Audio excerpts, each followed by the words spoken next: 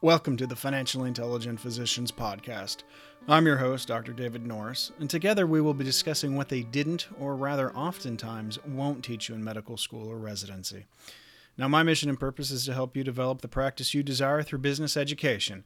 And over the course of these podcasts, we're going to cover topics such as leadership, financial intelligence, patient satisfaction, process improvement, negotiations, and many more. Welcome, and in this episode, we're going to discuss 5 steps that you're going to want to take to make certain you hire the right person.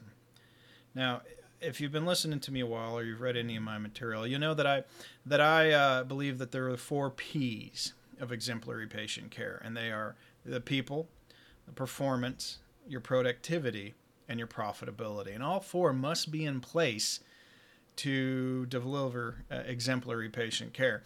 And honestly, I believe a lot of it hangs on the P that begins with people. You need strong people in your organization. And since we are in a service industry and it's really the people who deliver the service to our patients, that's why I believe people are the most important. So ensuring we have the right person in the right role is key to hitting our mark of delivering exemplary patient care. Making the right decision in your hiring process is probably one of the most important decisions you're going to make as a business owner and a business leader. Now, I'm going to walk you through 5 simple steps. It's going to help you improve your people decisions and your hiring decisions. So let's get started. First off, the first thing you want to do is you want to carefully think through the assignment. All right. Job descriptions tend to last for a really long time. They might get written once and not updated for many years, but the assignments in that job position kind of change over time. Job creep happens no matter how well you write out a job description. And the actual duties of that individual are going to flex over time. So it might be better to cast a wider net as you examine candidates and not be so focused on just the whatever job description you have, but try and think a little more broadly. What else might they get flexed into? What other duties might creep into this?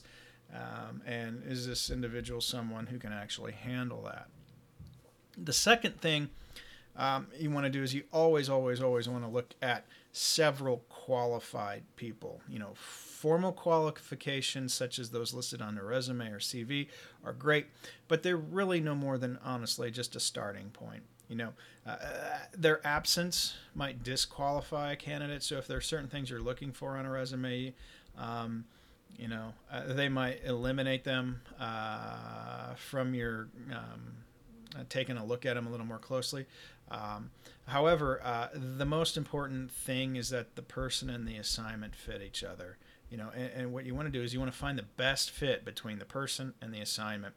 And so to really do that, I would recommend you examine and consider at least 3 to 5 candidates. The time you spend examining your candidates is going to pay dividends. Don't just hire the first candidate or 2 you get off, across your desk.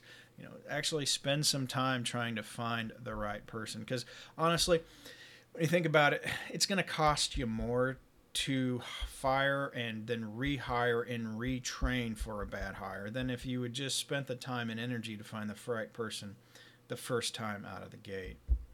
Now, the third thing you're going to want to do is you're going to want to study the performance records of all the candidates, whether it's 3 to 5, like I recommended, to find out what each one does well. Look for their strengths, and think about the things a person cannot, the things that a person cannot do are of little importance, to be honest.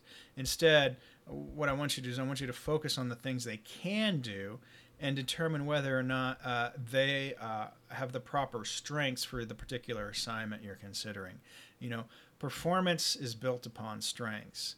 Therefore, focus on the candidate's strengths. Now, the fourth thing you're going to want to do is you're going to want to discuss the candidates with others who have worked with them.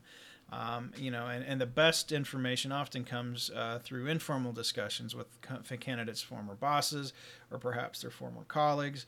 Now, there may be some issues regarding that the other party is willing to disclose because of legal reasons.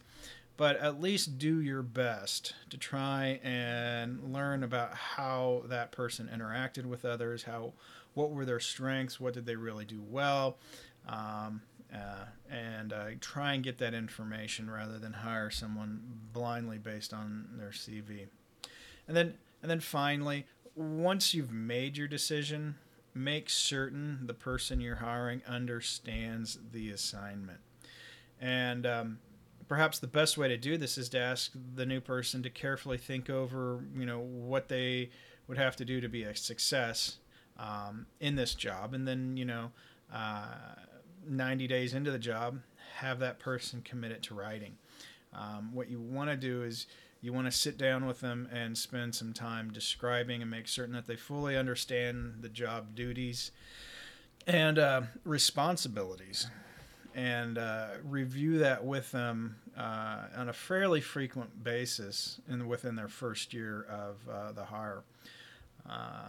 So if you follow these 5 decision steps when hiring someone, making certain you have a clear idea what the job is, considering more than 3 to 5 people, really study the candidate's performance records and to really find out what their strengths are. Do your research, try and talk with the candidate's colleagues, and learn what you can about them. And then once hired, explain the assignment, make certain that the employee understands what's expected of them, and then hold them accountable. It also holds yourself accountable to make certain that you provide the resources they need to succeed.